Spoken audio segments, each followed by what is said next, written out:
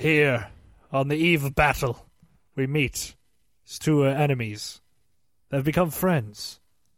Dylan, the battle was yesterday. What are you talking about? Did I miss it? No. Well, yes, you did. Well, how? But I read the Google Calendar invite. It said the battle was today. Well, I've got bad news. You know who's not here this week? Did Caleb not survive? No, Caleb was at the battle yesterday. And he lost. And rather than face us with the shame of defeat,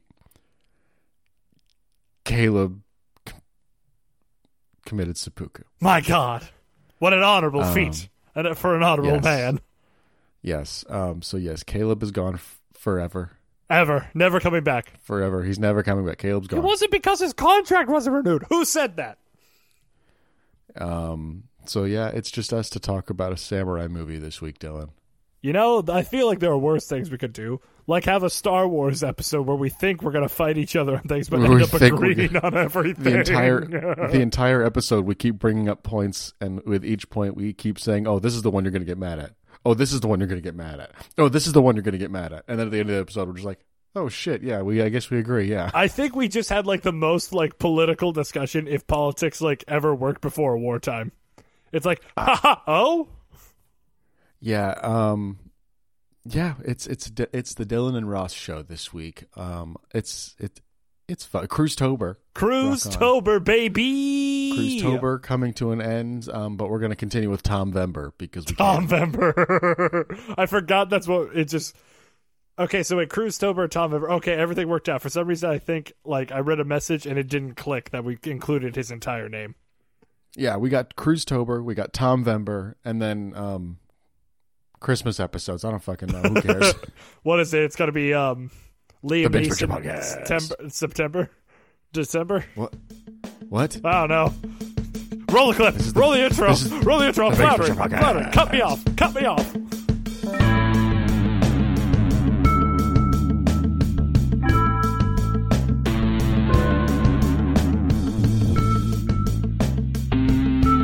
Without Caleb here to keep us grounded, this is turning into a shit show already. I mean, we had successful episodes without him before. What's the difference now?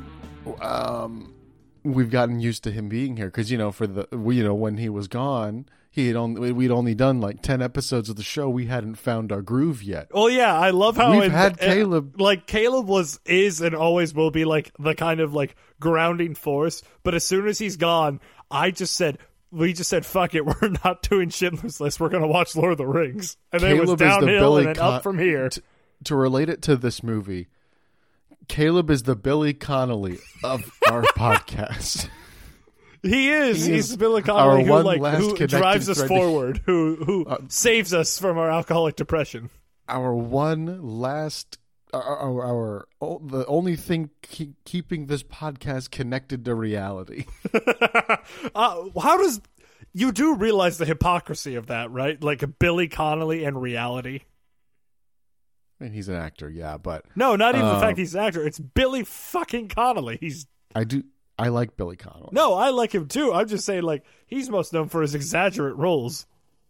He's a very funny person. I remember, I think the first time I saw him in anything was a series of unfortunate events. Oh, right. No. It was Muppet Treasure Island. Muppet Treasure Island was my first Jim. Billy Connolly movie. Jim. I'm not Jim. Jim. This is Jim. Yes. But we did not watch Muppet Treasure Island this week, sadly. Yes, yet. We're going to do Muppet. Wait, we're gonna have to do Muppet December. Muppet December. And for our Christmas episode, we could watch a Muppet Christmas Carol. Boom, it writes itself. There we go. That's our December. Boom, we got it. We're going to do a handful of Muppet episodes, and Caleb doesn't get a say because he's not here. I like how our democracy and BPP hinges on the fact of attendance. Attendance is integral to democracy, Dylan. I mean, you could have Jar Jar just submit your vote for you and not be the Sith Lord that we all knew him to be. Well, Jar Jar was... Jar Jar was still present at the vote, so he could cast a vote. Caleb's not here, so he can't cast a vote. You know, that's a fair statement. Yes. This is the Bench Picture Podcast, the only podcast on the internet. Ever. And we are usually hosted by 3 people, but this week it's only 2. And this is part It should be part 4, but I believe it's part 3. It is part 3 because I'm an idiot. Yes, this is part 3 of October that is going to give way into Cruisevember. But essentially, it's our extended Tom Cruise series because we fucking want to. I am one of your hosts, Rossman Bennick, joined by the one and only... I am the idea of American expansionism. I am Matthew Perry showing up on the shores of Japan. Are you with sure you warships. want to be that, Dylan? Huh? Are you sure you want to be that? I mean, I'll play the villain all day. Let's go. Did you say Matthew Perry? Yeah, Matthew Perry. Legitimately, Chandler Bing. Matthew Perry was the one who showed up to Japan with 5 warships and said, "You're trading with the rest of the world." Are you talking about the movie or real history? I'm talking about real history. Okay, I was thinking about Chandler Bing. I knew you were, up. because once everyone hears that, everyone just goes, "Huh?" Everyone goes, it's not a... No, wait, hold on. What's the theme song? It's not unusual So that no one life told, could be so this no one way. told you life was gonna be this way. Yeah, we got it. We're fine. Yeah, we got it. We DMCA'd did it, everything. yeah. I feel like we have to get Yeah. DMCA'd at least once per episode. It's been quite some time since I've watched Friends, so who knows? Like, I don't know. But we're talking about the best of friends, a.k.a. samurai and imperialism. Who would have thought? Dylan, did you watch the same movie I did? Probably not. Yeah, we watched The Last Samurai, starring Tom Hanks, and where's the cast list? Tom and Ken Hanks? Watanabe. Sir, you said Tom Hanks. Did I say Tom Hanks? You said Tom It Hanks. would have been a very different movie. It would have been Tom a Hanks. hilariously different movie. Tom Cruise There you go, in bud. the lead role with Ken Watanabe, Koyuki Kato, Shin Koyamada, Tony Goldwyn, Masato Harada, Hiroyuki Sanada, Timothy Spall, Billy Connolly, so many people. What I'm just hearing is white guy tries to pronounce Japanese names. I don't speak Japanese. I don't. Yet. We'll put you through Duolingo's predatory services again. No, thank you. But yeah, Dylan, this was your pick. You It picked was this one. because, and I'm not gonna lie here. This is one of my favorite movies of all fucking time. Okay, I'm not quite as high on it as you are, but continue. Wait, of why I like it as one of my favorite movies of all time, or what? No, I did not like it as much as you did, but but continue. So my big thing about what makes me like this movie so much is, one, it's that severe practicality behind it. I'm a huge slut for practicality. Mm-hmm. And so, like, just filming on set, filming on location, like, doing all that shit, it works to, like, a very real degree of selling the fact that, like, there are 2 different worlds at war with each other. Uh-huh. And I know that, like, as a history nerd, I know, like, what inspired the events behind these, behind this The story. Yeah. Because Katsumoto isn't real. Oh, wait, no. No. Was Katsumoto real, or was he based on... He's based on a general who was there at the time. Yes. And then the biggest thing about this movie is that, like, the samurai don't use firearms. Like, yeah, they did. This was during the Meiji Restoration, right? Where these people wanted to put the emperor back at the center of power and, like, not the bureaucrats and not all that shit, right? And not the kind of shogunate style governance that Japan had before. Well, no, they wanted that because then their power would have returned. Okay. So they wanted that. I'm going to shut up because I'm not an expert on Japanese history. I'm not either. I watched a History Buffs video. I just like to watch Japanese cinema because it's really good. I mean, it fucks. So, but no, my thing about this is just outside of taking, like, nothing's gonna be historically accurate. Fuck being historically accurate. If you're gonna watch that, watch the History Channel. Don't give a fuck. No, my thing is that this movie does a really great job at its core mantra of understanding, of, like, understanding different cultures from the outside. Because I think a lot of people, when they hear The Last Samurai, they think, oh, it's Tom Cruise's Last Samurai. No, it's called The Last Samurai in the plural form. Or is it The Last Samurai simply referring to Ken Watanabe? I feel like it's referring to all of them who are there. See, I read it as it is Ken Watanabe. Mm-hmm. Is the titular Last Samurai, and I'll get into my problems with it, specifically with the marketing in this movie. Oh, the marketing was probably dog shit. Yeah, we'll get into that later after we talk about the movie a little bit more. But yeah, I read it as Ken Watanabe as Katsumoto is the last samurai. I could see that. I can easily see that, like that kind of like thought and degree of it all.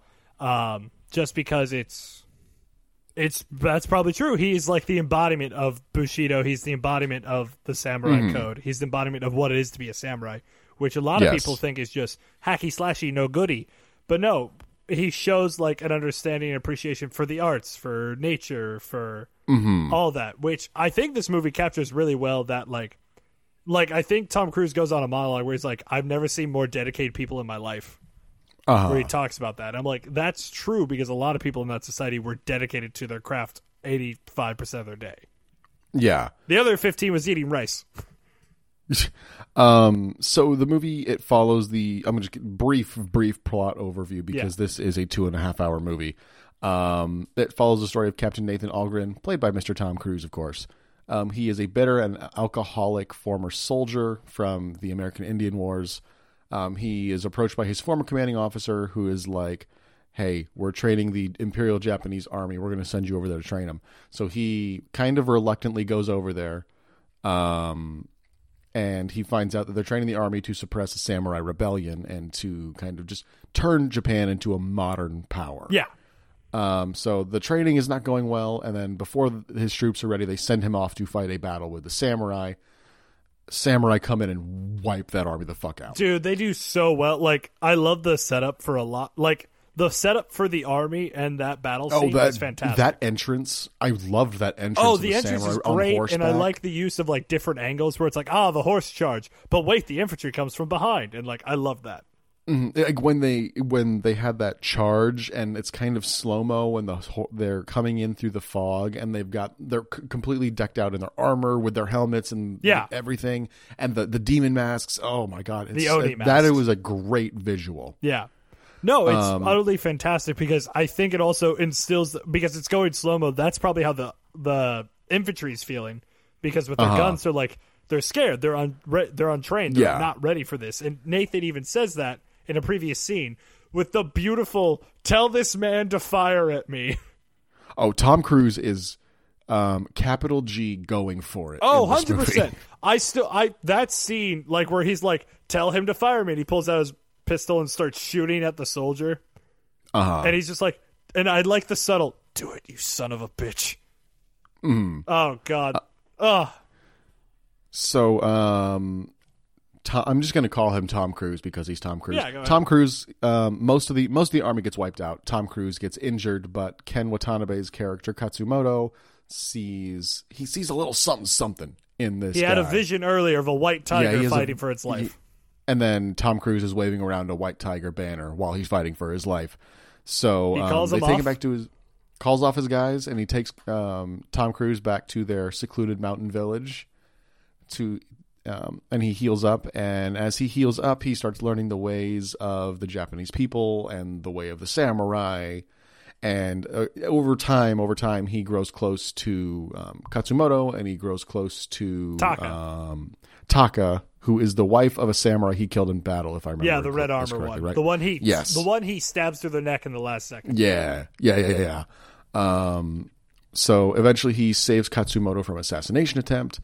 They just bond over just being warriors, just being mutual shared people experience, of, like a warrior lifestyle.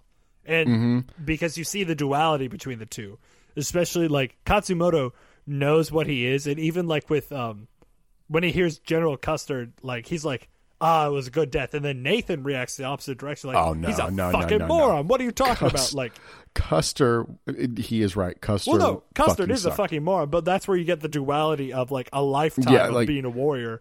Compared exactly, with no regrets. Like Katsumoto has no regrets doing whatever he's done in the past. And then you have Nathan, which reasonably has a lot of problems. He's got some problems with ordered to kill innocent people.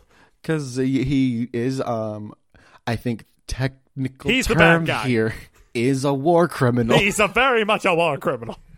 But they go to Tokyo for some negotiations with the Imperial Army. It's kind of a ruse. They capture Katsumoto, ask him to commit seppuku to redeem his honor. Nathan and a couple of the other samurai bust him his out. Son. Oh God, yeah, that Katsumoto's scene. son is mortally wounded and sacrifices himself to help the others escape. And then Then they have the gigantic battle scene, which is what happened at the Battle of Thermopylae. Dead to the last man. And then the biggest smile on both their motherfucking faces. Then there's the big battle sequence at the end where Katsumoto is mortally wounded. I'm going to pour one out for Bob real quick. Bob? The retainer that Tom Cruise had while he was in the village. The old guy. Oh, yeah, right. Because he goes, my mind... Nathan-san, and he takes the bullet in the throat and kills the guy, and then he just calls him my Bob, mind and I'm like, oh, Bob. My mind went to Bob from Top Gun Maverick. No, that's fine, yeah. Yeah. Bob! He comes in on a plane and goes, Bob! I'm here to save you. That was a weird plot twist, about 19 years in the making. But yeah, the samurai being technologically outgunned. And literally outmanned, just like they were outnumbered from the beginning. So, like, they know they're going down. Katsumoto ends up committing seppuku with Tom Cruise's help. Glorious death, or beautiful death, or something he quotes. And then he ends up presenting the emperor with Katsumoto's sword and asks him to remember the traditions that the samurai died for. Leading the emperor to realize that Japan does need to modernize, but it should not completely forget who they are. And then at the end, there are rumors regarding Tom Cruise's ultimate fate. And I'm choosing the one where he gets to be happy. Yes, but Timothy Spall's character is kind of narrating this at the end of the movie. Well, yeah, no, he's like, he died of his wounds like a few days later, or he fucked off. Or he went to the village and reunited with the way of life that he fell in love with and the people he fell in love with. And that's the movie. Yeah. All right, end the episode. We're done. End the episode right here. That's it. No more. I want to go back real quick. Yes. Haruki Sanada's character, I think it's Yujio.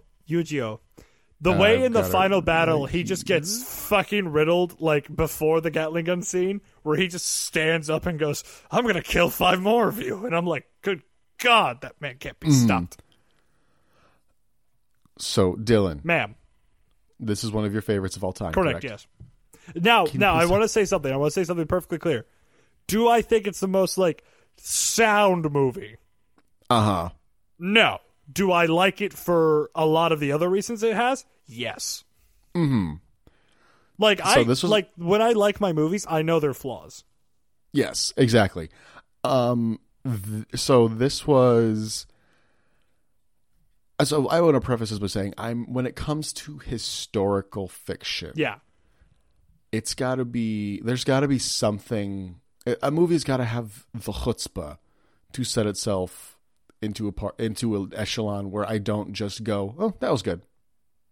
And this one, for me, it did not have said chutzpah. What, like, when you say the chutzpah, can you give an example of, like, what does have the chutzpah in this kind of genre? The Last of the Mohicans. That is something where I think Michael Mann's Michael Mann's kind of filmmaking style, one, just connects with me on a deeper level than I think. Who directed this? Edward Zwick.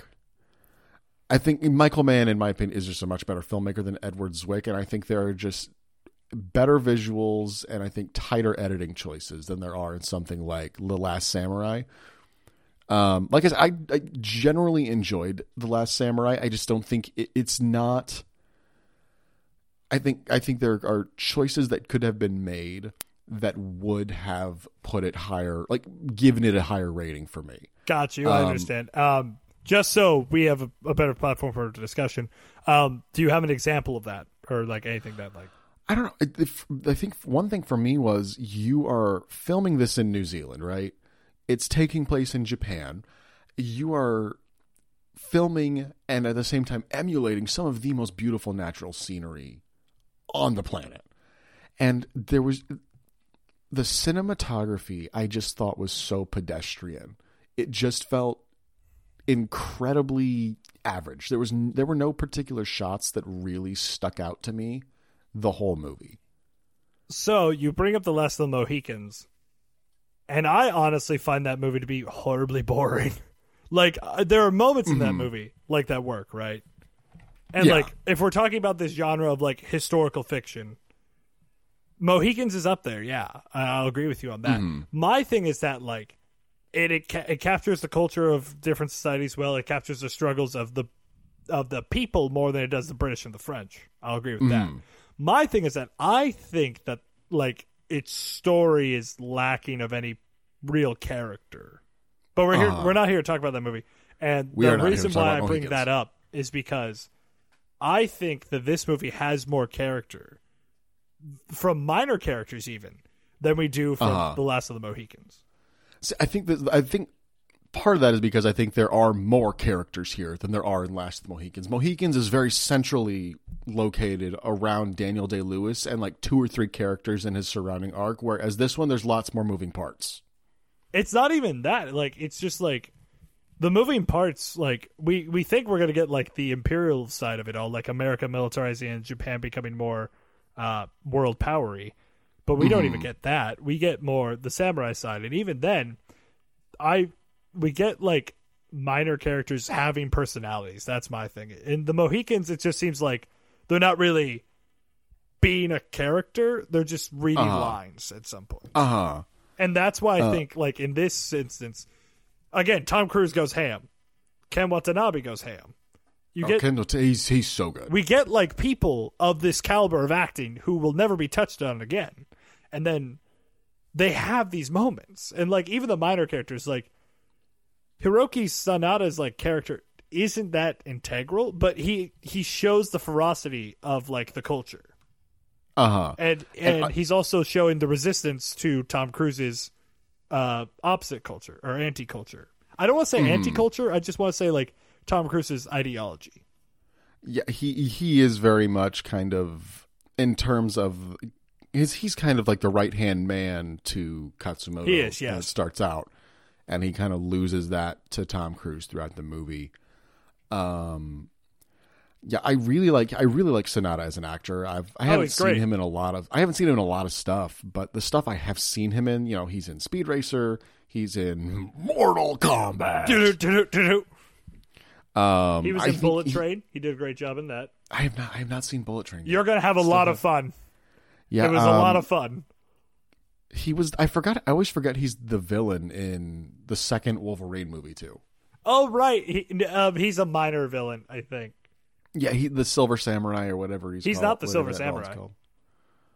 I could have sworn he was the Silver Samurai. No, he's the son of the Silver Samurai. The son. Oh, okay, my mistake. Or the grandson, or the married-in son. He's something. Well, excuse me. Excuse me for reminding you about a minor Wolverine movie. A secondary character in one of the most just okay movies. God, that movie was just perfectly fine and nothing else about it. Listen, the only thing that came out of that movie was when the woman who reads the future, you hold your heart in your hand when you die, and then we cut to Logan, and it's motherfucking Laura he's holding Laura's hand. Ugh. Dylan, you're talking as if I have seen the Wolverine more than once, and that Shut once up and let was me have when that it was moment released then. in 2013. No, so is there any more like you've talked about like the level it is on historical fiction? Is there something else that kind of just didn't break that bubble for you? I don't know. I think there is something about it that rubs me the wrong way.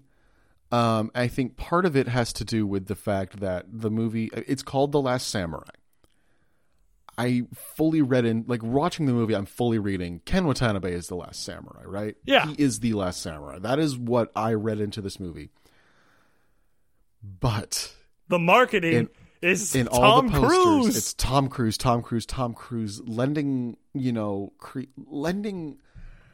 credence to the kind of whitewashing allegation. I mean, like a lot of movies get the whitewashing allegations. It lends a lot of credence to that because they pushed Tom Cruise. The poster for the theatrical poster is Tom Cruise going like Blade in the right frame or like something like that. The one that I'm looking at right now, I can't share my screen with you because it's on a different computer.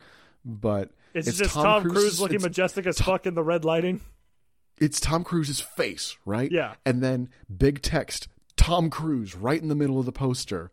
And then just right below that, in smaller font than Tom Cruise's name, It says The Last Samurai. And I do think there is something to say about kind of the romanticization of kind of it's very clearly enamored with, you know, Japanese culture, and it's trying to treat it with respect, but it is still kind of holding on to kind of an outsider's romanticization. Well, that's the point of like him. But continue. I understand that it's well intent. It's very. I can tell it's well intentioned.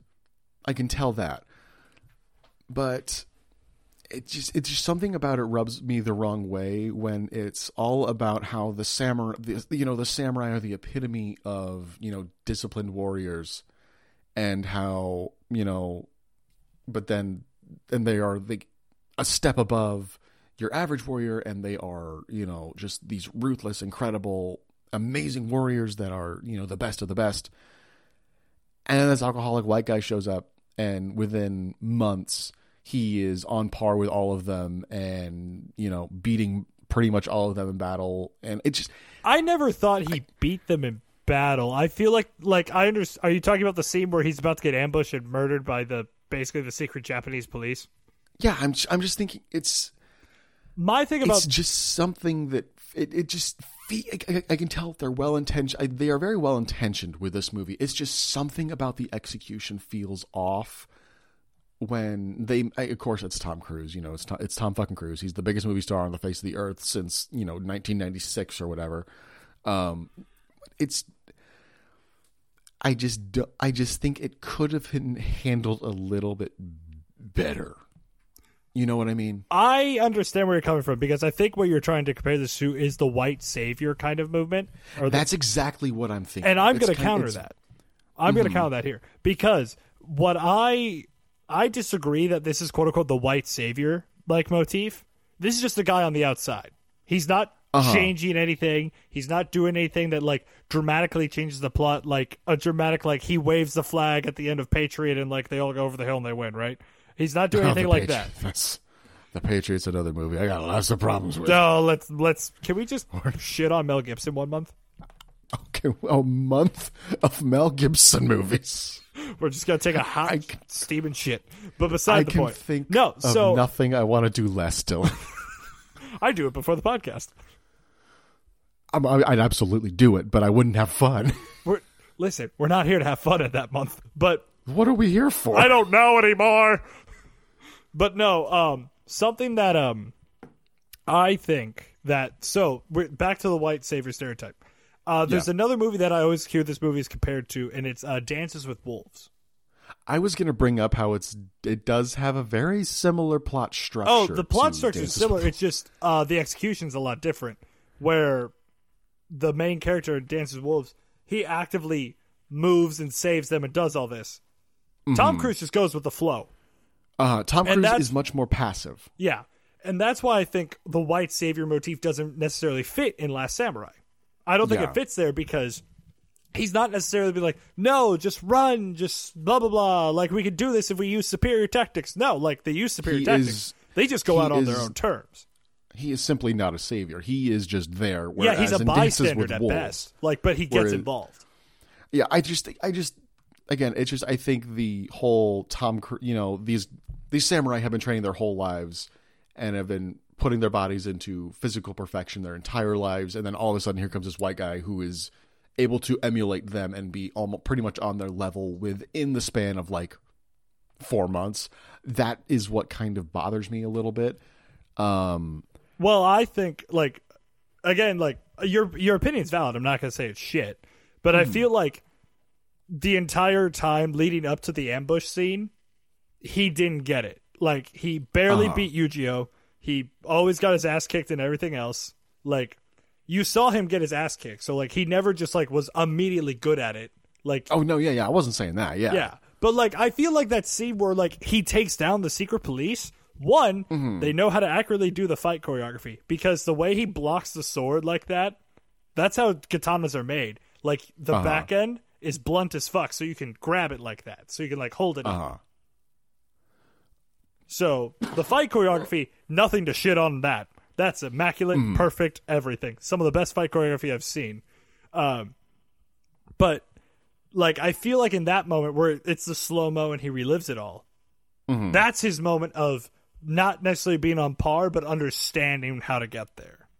And like, again, your criticism is valid. Like, he just comes in, does like what, 6 months, and he's good. And like 2 of those months he was hobbling like a motherfucker. Like, no, like, it's just, I feel like the movie sets up well for way scenes happen. It's just, I agree some of the editing's kind of meh, but like, yeah, there are definitely a lot of technical aspects that I do have issues with. I just think there are so many things it could have been.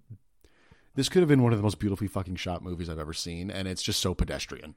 And I feel like we could say that now just because we've seen a lot of movies that take that, what basically it had, into make it immaculate. But that comes with years of watching movies and years of watching all that. Probably in 2003, this was probably fucking spectacular. Let's see, what else came out this year in 2003? Oh, Return of the King. Yeah. That's a big one. That's a big one. Enough said. Yeah. Show watched films. I'm going to sort by my rating. And just see while you do that, I want to go on a small tangent. Go for it. So, something I like about this movie, I already said earlier, the practicality behind it, but also the fact they're blood splats, like the violence they use for it, like those things are on point every time. Yeah, they definitely did not shy away from the violence of combat, which I did appreciate. Because violence is always like glorified a bit too much in these kind of movies. Again, we'll bring up The Patriot. They go, haha, bang. God, I hate The Patriot. I hate it so much. 2003 was a good fucking year, dude. Oh, it was immaculate. Yeah, Lord of the Rings, Return of the King, Kill Bill, Volume 2? Yeah, Volume 2. Bong Joon-ho's Memory... No, Volume 1. Never mind. It was Volume 1. I think Volume 2 was 2004. Finding Nemo, Memories of Murder, Pirates of the Caribbean. Hey! School of Rock. Oh, my God. Elf. Did we just... I think we peaked as a society in 2003 in terms of cinema. Have you seen... Dylan... I've got a movie that you should watch. If you have not seen, I'm 99% certain you've seen this. Master and Commander: Far Side of the World. I have seen that movie multiple times. Of course, I looked at that movie and I was like, "That's a Dylan movie." It's like, if you want to talk about historical accuracy done right, that movie. Yeah, like if you want to talk about a historical epic that I really fuck with, Master and Commander. Oh, 100%. Old Boy, Big Fish. Yeah, 2003, great year. 2003, great. Chef's great kisses. Year. So I would put Last Samurai comfortably in the middle. I'd put it on like low tier, upper echelon. Yeah, because it's definitely not in the lower section. It's very clearly above the bottom movies, but I think it's definitely a clear step below like the top 2 levels. Oh, I agree with that. Like, it's not like, it's a great movie. Like, in terms of its themes, in terms of its action, in terms of its characters. Great. Some minor, like, technical aspects take away from the film as a whole. But the reason why I love it so much is because of its central theme of understanding. Like, yes. We all, like, especially today, like, the lack of understanding is immaculately high. Like, all it takes, though, is just, like, we're not immediately going to get it. We're not immediately going to understand a culture in a day. It takes time. It takes understanding. It takes patience. Because... like, it takes Tom Cruise, like, in the movie at least, a couple of months to learn Japanese, and he had to self-taught. Like, which I don't do Duolingo a whole lot anymore, but when I did, I tried some Japanese lessons. It's fucking incredibly hard. It is a very difficult language to learn if English is your first language. Oh my God. Like, the only reason I only know how to say some pronunciations is because I'm a fucking nerd. I watch anime in Japanese. Yeah, it's because I shotgunned Akira Kurosawa movies in college. While people were shotgunning beers, I was shotgunning Kurosawa movies. I could see you with like a key and like you just stab a Kurosawa movie and just chug it. I'm just shoving Throne of Blood straight into my head and absorbing the knowledge. So Dylan, on a scale of 1 to 10. Actually, before we get to the ratings, there's 2 more things I do want to talk about. Timothy Spall. Okay. I like him. I like how he has two modes: posh British man or disgusting little creep. He has two modes in terms of his acting style. Yes. Yeah. Because funnily enough, I watched I watched this movie earlier in the day, and then I watched a horror movie on Criterion Channel later in the day that coincidentally also had Timothy Spall in it. So I got the two modes of Spall. There is no in between. No nothing. There is no in between. He is either a posh British man or he is just a disgusting little creep. Well, yeah, I was about to say, well, wait, where does this character... Because he's in a movie from years ago where he's a Holocaust denier. I'm like, no, he's a disgusting little creep. Yeah, it's a disgusting little creep right there, yeah. Yeah. Before we go into ratings, also... Wait, you have another point. My apologies. I was going to say Hans Zimmer scores perfection. Oh, my God. I was about to bring it up. Back when Hans Zimmer gave a shit about the movies he scored. Because he did this and Pirates of the Caribbean. And he was just like, my masterpieces. Well, Dylan, we all know that his masterpiece came out in 2008 when Kung Fu Panda was released. I forgot he did that. He did Kung Fu Panda and The Dark Knight in the same year. God. The man was making money. What do you mean was? The man did Dune. Everyone is set for life. Every one of his descendants. Yeah, Hans Zimmer. He's probably got fuck you money. What is Hans Zimmer's net worth? I doubt it's like too remarkably high. Before you tell me anything, I'm gonna guess a number. Okay. I'm going to guess 385 million. Lower. Really? It is lower than 385 250 million. A little lower. 240. Keep going. It's 200 million. Ah, fuck. Really? We treasure the arts this much? Hans Zimmerman's he will typically get paid about $2 million per film scored. Why aren't we paid $2 million per podcast episode? Because Dylan, this is the 75th episode of the show. We have never done anything as culturally significant as the song "Oogway Ascends" from Kung Fu Panda. Why are you gonna make me cry in this moment? We have never done anything. I feel like that's our next milestone is the Oogway Ascends moment, the Oogway Ascends bar. Yes, that is what we need. That is the goal for us. Here's where I think we are. Okay, we're a little bit above Man of Steel, Batman v Superman, Hans Zimmer. We're a little bit above that. Okay, hold on. Those are two different tiers, Dylan. Well, no, it's the same. He does the same thing. Like it's basically the same score. You just gotta listen to it.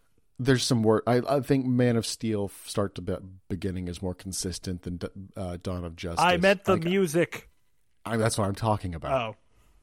I think Man of Steel, I think it's not good, but it's got a really good score. Oh, the score fucks, especially when he's like building up the strength to shoot up into the terraforming thing. Love it.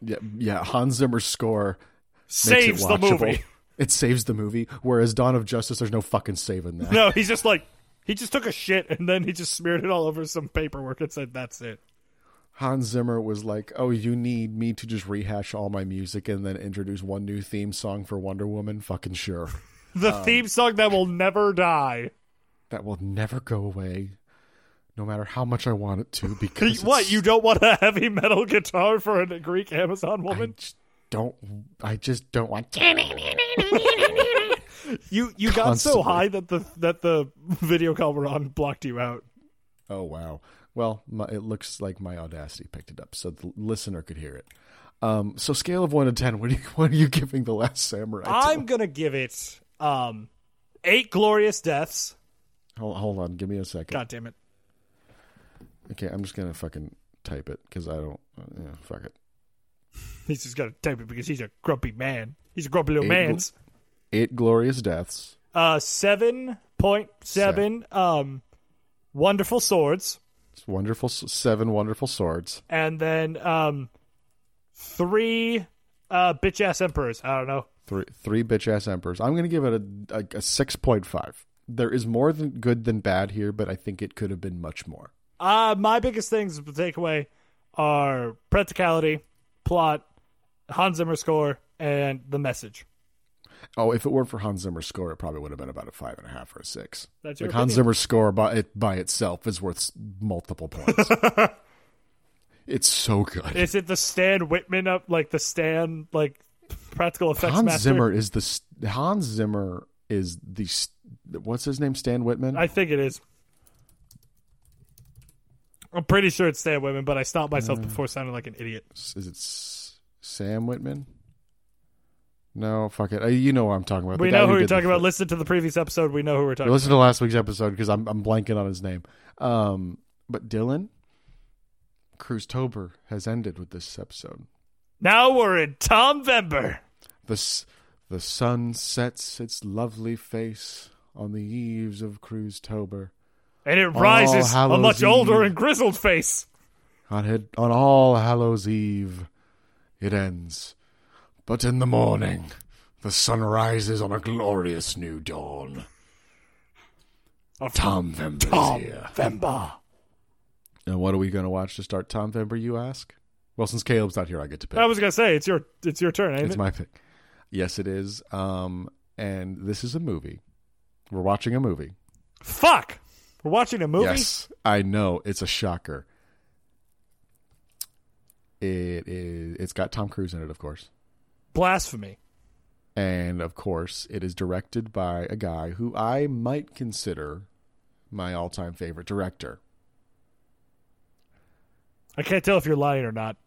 Oh, I'm not lying, dude. I fucking love Michael Mann. Michael Mann has risen up my rankings over the past 2 years. Are you thinking... am I thinking what you're going to say, think? You said that really confusingly, but if you think I'm going to say Collateral, then you are correct. We're watching Collateral. I knew it. I didn't, actually. I didn't know what the fuck you were going to say. We're going to watch Tom Cruise and Jamie Foxx fight in a taxi. God, that movie fucks. Collateral is one of the most perfect action movies ever made, and I will die on this hill. You've died on a lot of hills, and I'm running out of revivify spells. You got to pick one day where you're just going to stay dead. Yeah, it is legitimately one of my all-time favorite movies, and I've been looking for an excuse to watch it for the podcast, and we have it. So yeah, we're gonna do some more Tom Cruise for November, and then I think are we in agreement that we want to do the Muppets for December? Yeah. Awesome. We're gonna roll through again. In order to have a vote, you have to show up. So Caleb doesn't matter. Exactly. Shit. So Caleb doesn't get a vote. So sorry, Caleb. Actually, I'm not sorry at all. Yeah. So we're gonna do. How many Tuesdays are there in November? Should be 4. And so we got the 1st, the 8th. Oh, there's 5 Tuesdays in November. Oh shit! So we got 5 more Tom Cruise movies, Dylan. But there's plenty. We got them. Oh, the man's been making movies since 1981. The real question is, where do we put Fallout? I think we got to close with Fallout. Okay, we're on the same page at that point. We're going to close with Mission Impossible If Fallout. it didn't open, it has to end. Exactly. We opened with Ghost Protocol. We're going to close with Fallout. So, in my opinion, I feel like Oblivion has to be in there. It's that sci-fi movie he did. We've talked about Oblivion so many times on this podcast, and I still haven't seen it. And that's why we got to do it, because, frankly, I watched it a bit too many times. I have never seen it once. So, here's what I'm thinking. We have Collateral, Live, Die, Repeat. Collateral. I know. Edge of Tomorrow. Yeah, I call it by its other title because it's so much better. Oblivion. Do we want to do a shit Tom Cruise movie? We close with Fallout, so that leaves a wild card. Here's what I'm thinking. I'm pulling up his letterbox so I can see. Do you want to know what I'm thinking right now? Let me see if I can guess. He's got a lot of movies on here. You probably won't get it. Hold on. Let me get rid of that filter. Minority Report? No. Oh, because Minority Report rocks. I want to watch that one. I know we're celebrating Tom Cruise, but we got to mention just one thing of his shit. Is it Vanilla Sky? No. War of the Worlds? That one's okay. That's fine. It happened recently. The Mummy. There you go. Oh, we could do The Mummy. We need to do The Mummy. Listen, it insulted Brendan Fraser by existing. Yeah, it really did. So, so here's the lineup for... Are we actually planning? We are actually planning for once. So, check out the BPP podcast feed every Tuesday in November. November 1st, we've got Collateral. November 8th, we got Edge of Tomorrow, which means November 15th Oblivion. is Oblivion week. November 22nd, the week of Thanksgiving, it's The Mummy. And because we all need to be thankful that Tom Cruise is not making a sequel to that. We should be thankful that the Dark Universe is dead. Yes, that is what we're thankful for. That is what we should be thankful for this and every Thanksgiving. And November 29th, we're going to close out with goddamn motherfucking Fallout. Our 8-part Tom Cruise series. Eat your heart out, Ridley. You got 4. Ridley got 3, dude. Ridley got 3. Tom Cruise has got 8. Is it 8? Will it be 8 or will it be 9? I don't know. I'm going to double check our podcast. It's 8 because we lost Maverick. Yeah, you're right. We lost Maverick, so it's gonna be 8. 8 parts, 8 weeks of Tom Cruise. I'm not complaining. And then we get a month of Muppets, and then it's 2023 and Anarchy. Anarchy.